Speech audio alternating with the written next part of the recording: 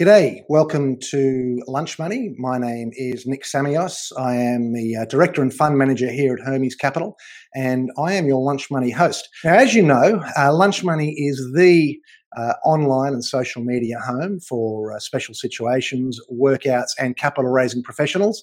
And one of those special situations is mergers and acquisitions, buying or selling businesses. Is it a seller's market? That's the question I've got. There's a lot of money sloshing around the capital markets, as you know. We've had various economists and experts over the past few weeks since we kicked off in 2021 talking about that very feature. Interest rates are super low. Surely now's a good time to sell your business. And one of the ways of selling businesses is via a trade sale. So I thought that we'd specifically talk a little bit about that. Before I introduce our two guests today, however, I will do the customary reminder. Firstly, share, like, or subscribe our podcast, please. Help us to get the message out and make it more engaging when more of your colleagues watch and ask questions, etc. And when they do ask a question live, then I'll send them one of these wonderful Lunch Money mugs. It is a mug that keeps your hot beverages hotter, and it makes them more nutritious. Plus, it's very stylish to sit in your office drinking with one of these. Okay, I think I've done all the housekeeping. It's now time for me to introduce our first guest, and that is Andrew Casson. G'day, Andrew. How are you? I'm very well. Yourself? Very well indeed. So Andrew is from Succession Plus. His primary focus is on the sale of privately held businesses valued between 1 million and 100 million, predominantly in service industries, including health and allied care, recruitment, labour hire, etc., etc. I've known Andrew for some time. Firstly, tell me, Andrew, as a business broker, what is it that's been keeping you busy this week? Well, there's a lot of now that we're past the COVID lockdown stage, there's been a lot of pent-up demand for services and for people really considering the sale. So it's been quite a few inquiries from business owners who are looking at selling. Had some inquiries also from people looking at buying. Been really busy pushing out a couple of the opportunities we're working on at the moment, working on it with those, trying to coax out a couple of offers, which are due any minute now, which will be fantastic. And also doing some coaching of one husband and wife team who are running a business, which is always interesting. And we've just started on a buy-side engagement as well, so working with a buyer who's identified a couple of acquisitions they want to do. So it's been a busy week, and here I am talking to you on a Friday afternoon, which is a lot of fun, actually. Excellent. A couple of things that you've said there. One is that you're coaxing offers, and in sort of preparation for this, I thought that we might tease out some trade sale stuff. So I guess we'll get to that. I imagine that coaxing offers is part of the trade sale process, but you also said that you've taken on a buy side engagement. So what goes on there? It's someone who's looking to make organic growth is stifled, and they're looking to grow by acquisition, or what triggers that? Well, it tends to be growth by acquisition. A lot of business owners end up with excess cash, which is a nice problem to have, and they need to deploy that because it's no good sitting in the bank. So they look at growth, particularly when they're growing towards their own exit down the track. So this particular situation is one where the business owner has come to us and said, I need help. I identified a couple of opportunities. I've negotiated basic terms. I need someone to advise all the way through from this point. So we draft the term sheets, put them in front of the vendors, negotiate final terms, then we'll undertake the due diligence process on behalf of the buyer. And then run the process of getting contracts drawn up once we've got all that finalised. Now, interesting. Usually business owners, sort of got pretty good opinions of themselves. I mean, that's why they're business owners. And they, one of the traps that people fall into, of course, is thinking they can do it all themselves. So, what is it that compels them to come to someone like yourself to, as opposed to doing it themselves? So what is it that gets them over that line, that the realization? Is it a confidentiality thing, or is it, as you said, you mentioned documentation and that sort of stuff? I mean, what is it that compels them to come to you as a professional? Are we talking to buy side or sell side? On the buy side. Buy side, time. a lot Right. of it, and also a lack of expertise. It's a complex process. There's a lot of traps, a lot of pitfalls, and there's a lot of money at stake. And one of the truisms of the M&A market, and if you read any research at any time around the world, it'll say 80% of acquisitions fail to create shareholder value. So anybody who's going to engage a professional to help them, they want to be one of the 20% where the acquisition is going to create shareholder value, not destroy it.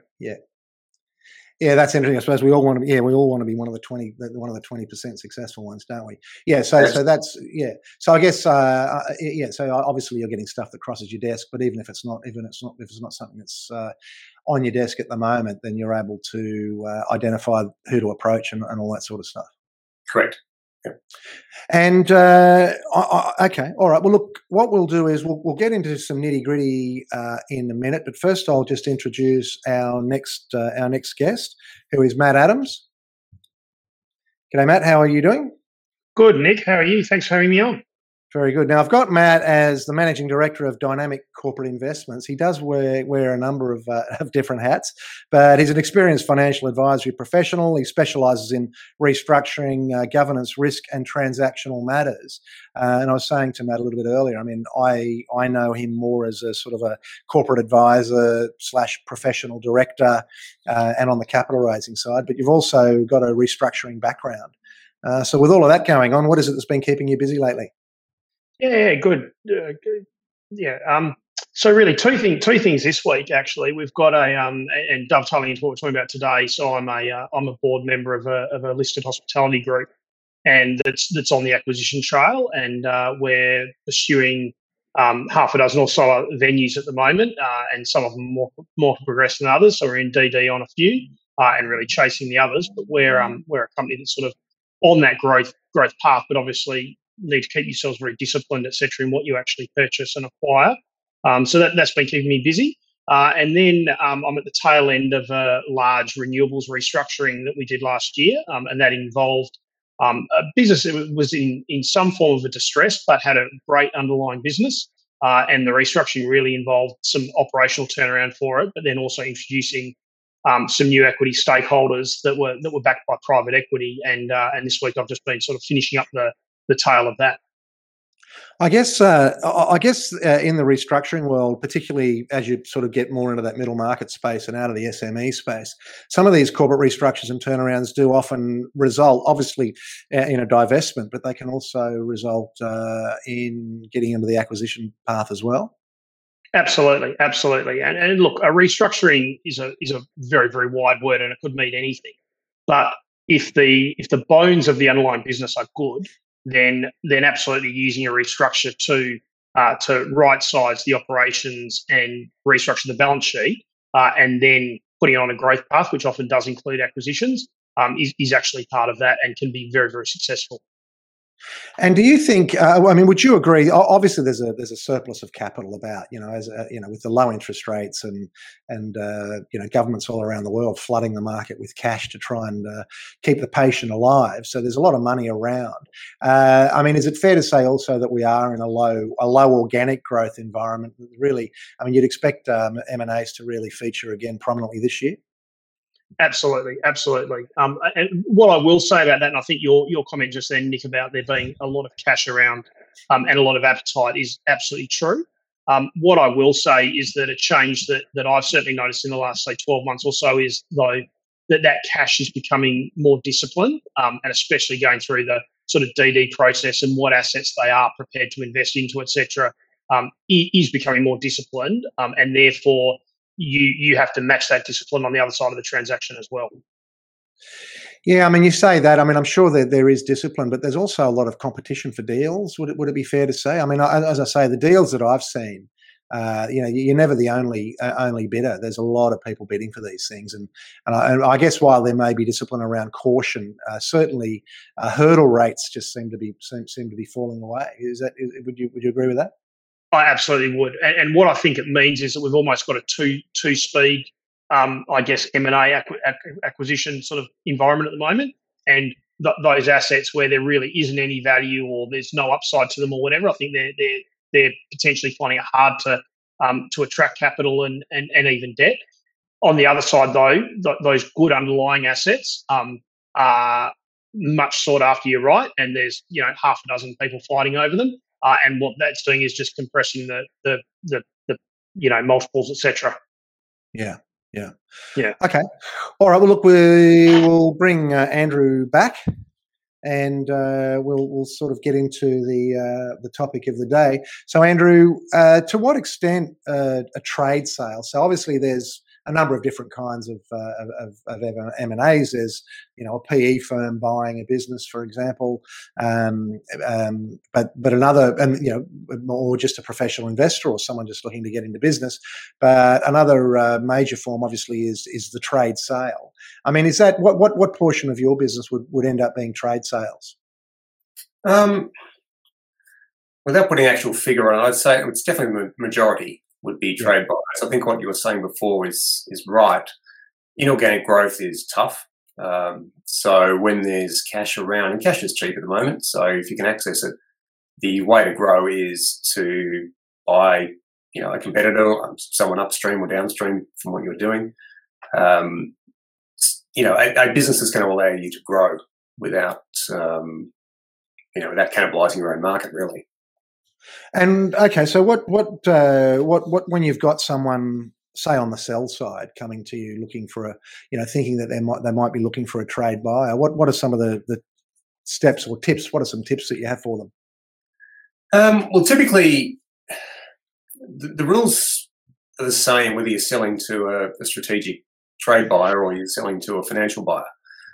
You've still got to make sure that the business is well set up as an asset and it's going to stand out as an appealing asset in the marketplace. I think that's one where a lot of business owners fall down in the process, is that the business is worth a lot more to them than it is to anybody else. And they don't have the ability to step back and look at the business objectively and really determine how appealing it might be to someone else. I think there's an underlying assumption that someone's just going to come along and write a check and they can scoot off into the sunset without any hassles, and that's just not the way things work.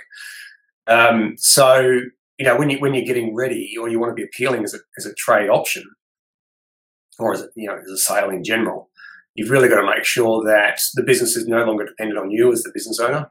That's absolutely critical. And even Michael Gerber talked about that back with the E-Myth. You're going to be working for the business, not in the business, and that's truer words have never been spoken, really, when you're trying to prepare for sales. So you've got to get out of the business. Secondly, you've got to make sure that you're not overly reliant on one or a very, very small number of clients, and that even those customers have got to be, it's got to be an appealing profile. We've got one client at the moment that's very, very difficult to move because 80% of their business goes through Bunnings.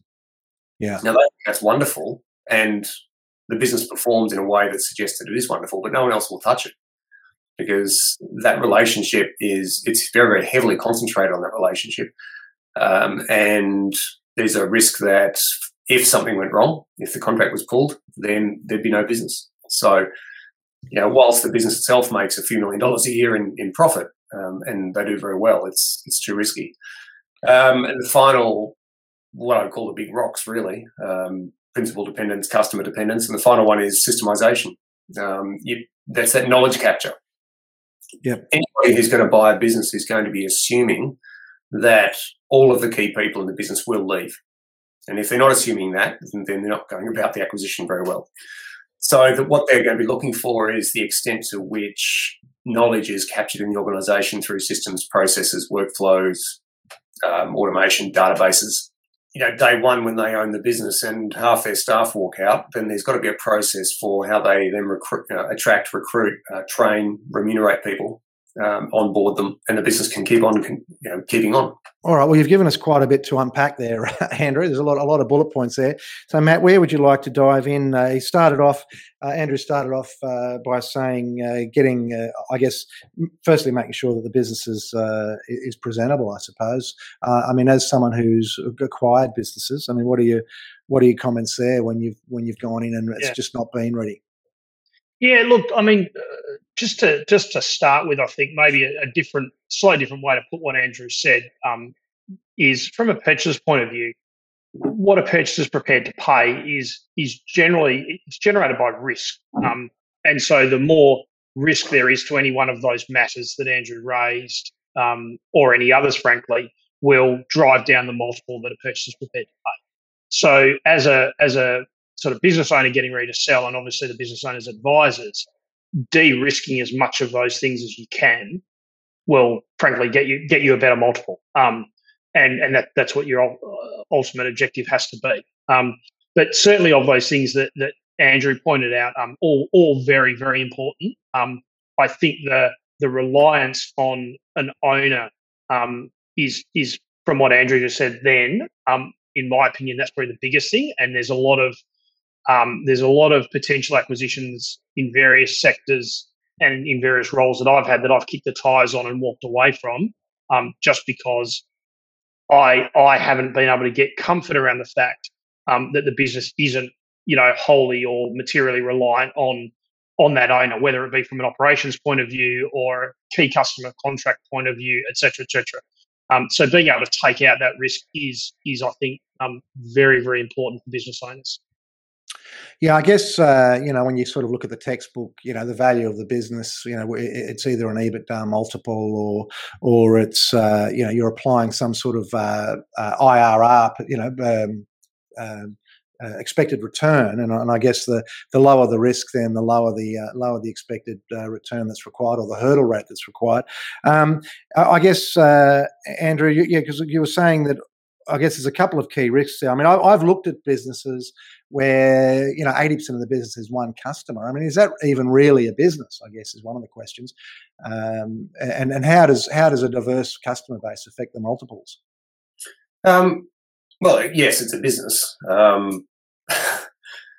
It's definitely a risky one, because if you lose that customer, then your business probably doesn't have much in the way of legs. We were dealing with a transport company that had one client, and it was hauling dangerous goods, and it was effectively seen as the transport division of that client. But again, that was seen as just too high risk, because if that relationship broke down because the owner was no longer there, then there wouldn't be a business left, even though they'd have 30 odd trucks and pieces of equipment. So, it's a real concern. And when you're de-risking the business, to Matt's point, that's going to be one of the key areas you're going to be looking at, is making sure that you've got a good spread of customers, or if you do have a big customer reliance like that the contract that you have to provide services is pretty ironclad. Okay.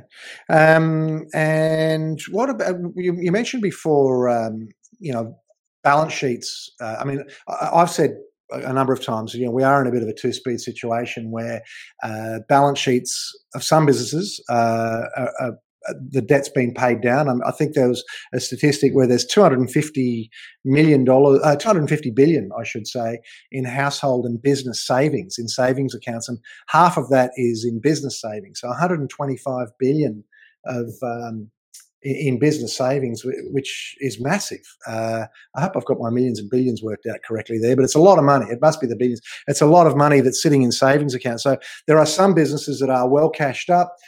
They've paid debt down, and presumably, if they've got balance sheets with some real assets on them, then they're in a position where they can leverage that. I mean, and then of course on the flip side of that, there's businesses that maybe have gone a few rounds of the kitchen and don't have any capacity, and they're looking to sell. I mean, what's the availability of finance like, Matt? I'll go with you. I mean, what's the sort of, how are you finding banks when it comes to raising capital for the purpose of an acquisition, if in a trade sale scenario? Yeah, look, I think that I don't think that there's massive problems with that at the moment. I think there is some conservatism that's sat there for the last sort of year. But I think for good assets, and more importantly, good customers, there's certainly that availability there. Now, whether that's always the banks, though, or then you move into the sort of shadow banking industry and, private equity capital and private capital, et cetera.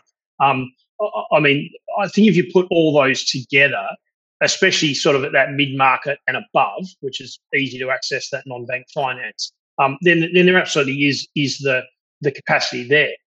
In saying that, once again, the same as we talked about now, vendors have to dress up their business for sale and do the proper things. Purchasers as well have to be able to very articulately put their finance application together, etc. And look, from where I sit, where that sometimes falls over is, once again, businesses that don't want to take advisors on that know what they're doing in that, and then it gets a whole lot harder to access that capital. But certainly for the right opportunities, we're seeing there is appetite there for capital. Interesting enough, we had some assets in the event space last year that we dressed up as quite a big player, and we sold them. And when we sold them, that was the access to finance and all was a little bit under pressure. We actually negotiated a term sheet as, in effect, the vendor with an external financier that obviously wasn't binding, but was able to be given to potential purchasers, along with the IM, etc., which made the sale of those assets easier because we gave them a financing solution if they wanted to take it. Now, it turned out the people we ended up selling it to didn't take advantage of it, but it certainly helped competition in selling those assets, which obviously drove up the price somewhat. Yeah. Okay.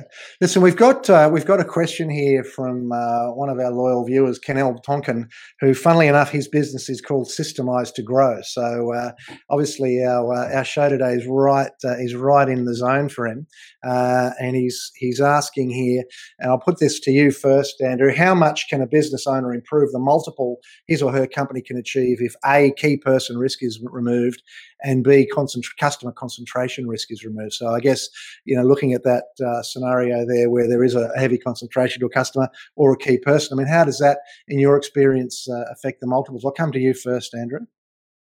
Again, you can't really put figures on that. Ultimately, what a buyer is looking for is sustainability. And the first thing you're going to look at is the key person risk and then the customer concentration risk. So the higher the risk profile, the lower the multiple. Now, we're typically looking at multiple ranges in that 2 to 5 times EBIT sort of range. And if the business is heavily key person dependent, heavily customer dependent, it's going to be down the bottom of that range, that 2 to 5 times EBIT range. And if those things are removed, then they're going to be heading up, north of 4 times EBIT. So you could effectively double the value of your business by removing the key person risk and the customer concentration risk if you do them right. It's not just, this isn't about just painting the walls and putting new carpet down in a house to sell. The business itself still has to be fundamentally sound and performing and productive, because if the person who's buying the business is buying an asset that is going to keep on generating cash for them, and hopefully some cross-selling opportunities, so they get some synergies out of the purchases as well. But to answer the question, you could effectively double the value of a business if you remove those, depending on where you're starting from. Yeah, there's a lot of depending ons that come into that to answering that question. Sure. But if I'm assessing a business, that's what I'm going to be looking at. You mentioned before, and I'll just stick with you on this point. You mentioned before that some of the stuff that you're doing lately is coaching. I mean, is this general business coaching, or are you coaching towards preparing for sale? And is this the sort of stuff that you're talking about? Sales. So you do a diagnostic of a business and see where the gaps are, and particularly this key person risk and customer concentration risk, and how well their financial management is set up. And this particular client that I'm working with at the moment, their accounts are a bit of a mess. So we've got to make sure that they get fixed up, because the last thing you want to be doing is showing that to a potential buyer. They'll run a mile. But also just making sure we've got enough time ahead of us so that we can show a good solid 12 months of trading with different disciplines in place, like a budget. They have never operated with a budget. So we're going to be putting that into the business, and so we can start tracking against a budget. It sounds really simple to people who are in that game, but a lot of business owners don't know what they don't know. They don't realise they need to, don't realise how much value they can add. Yeah. Okay. What do you reckon Matt, what are your thoughts there? No, I think. Look, in terms of the question, I think I echo Andrew. I was probably even going to be a little bit harsher than that and say if a business has massive key person risk and massive customer concentration, a business like that, I think you're probably lucky to get 2 times at that point. So I think that there is massive upside in addressing those 2 risks. But as Andrew says, it has to be done over a period of time. It's not just painting the walls. It really isn't. And look, I think that the businesses preparing themselves for sale, working with a trusted advisor over a number of months or years to prepare that business for sale, you're going to see the value uplift in multiples, will be massive. All right. Okay. Well, look, we'll say thank you very much, Kenelm, for your question. And Kenelm is a chap that I met many years ago when he was a conference organiser. Since then he's been to New York and he's back in Australia. So one of these days, Kenelm, I would love to get you on Lunch Money because I'm sure you'd have lots of very interesting stuff to share. One more thing to that answer that question, and I think Matt's sort of heading this way, talk about being brutal. But I think the difference is really, it's not even about multiples, it's about how is the business actually sellable? Sellable, yeah. Yeah. And if it's got a high key person risk and high customer dependence, it's not even sellable. So your market value is effectively 0. It's a 0-time multiple, it's not even 2 times. Yeah, right. Well, nobody likes that. Telling someone, yep, your business has got a 0 times multiple. Okay, well, the other sustainability is obviously, if it's because it's I guess how many years into the future you think you can lock away that income. I was watching, I can't remember if it was Bloomberg or one of those share trading investment YouTube shows, which I've got in my system at home, and they talk about moat, which was this new concept that I hadn't heard of before, but you guys probably see you're nodding your head there, Andrew. Yeah, this concept of how many years of sustainability you have. But look, we won't get into that. What I'm interested in, since we've got you, Matt, and since you do have a little bit of an insolvency background as well, do you, in all of your insolvency friends, and I guess your insolvency side of your business as well, there's obviously no insolvency really going on at the moment. But I would have expected going into the beginning of COVID, that there'd be lots of opportunities for businesses to exit, and there'd be a lot of distressed sales about. I mean, is that something that's on your on your projections this year? Is buying distressed businesses, or do you think that that's not going to happen for another little while?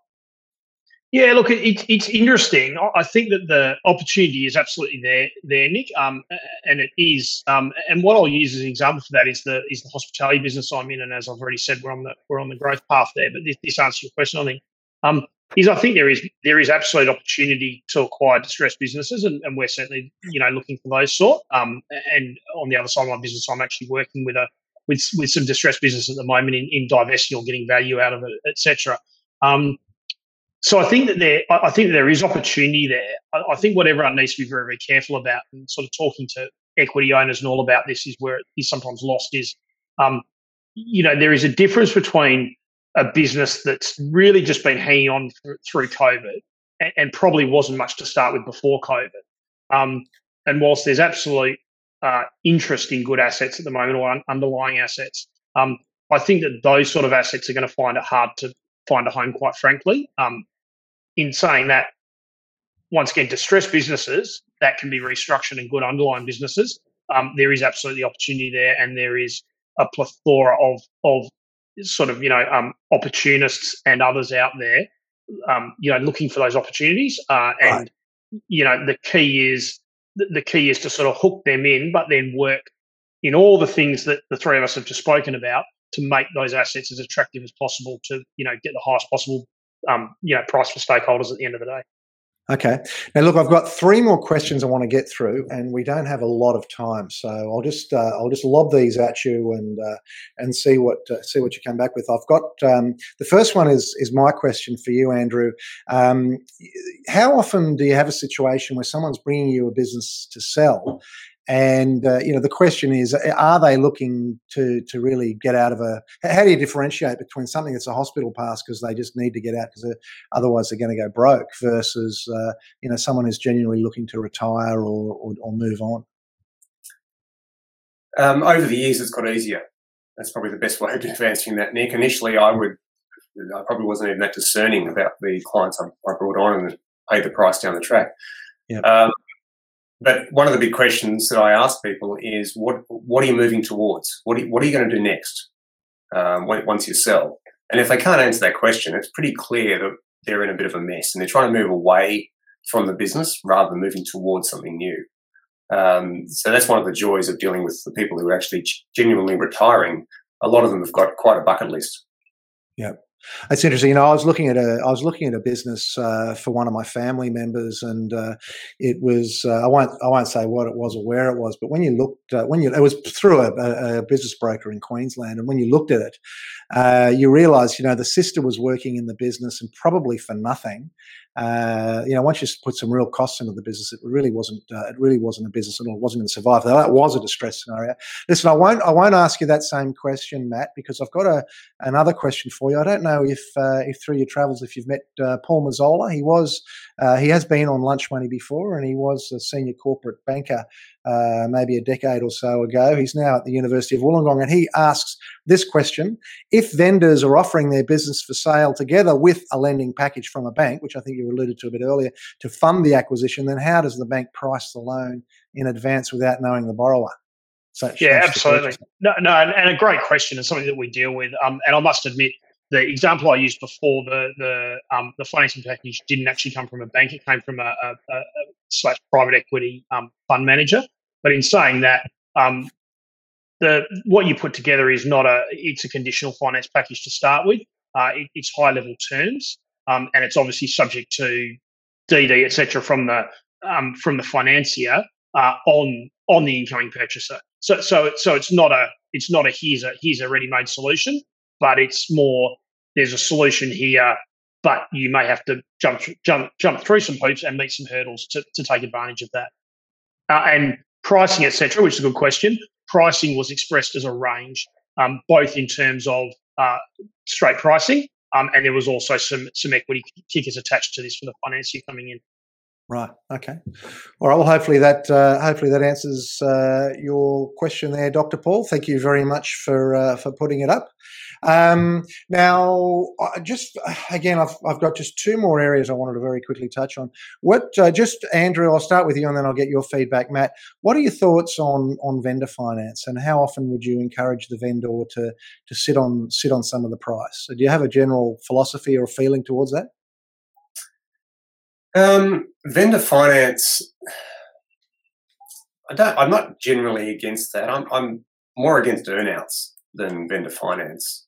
So deferred payments that are linked to achieving certain KPIs. I've just seen too many situations where that's been manipulated by the buyer so that the vendor doesn't get any future payments. So vendor finance is fine as long as they're the only lender. The biggest problem comes when the buyer is getting some acquisition finance and they want vendor finance terms, and then you get into this, well, who ranks higher argument. Yeah.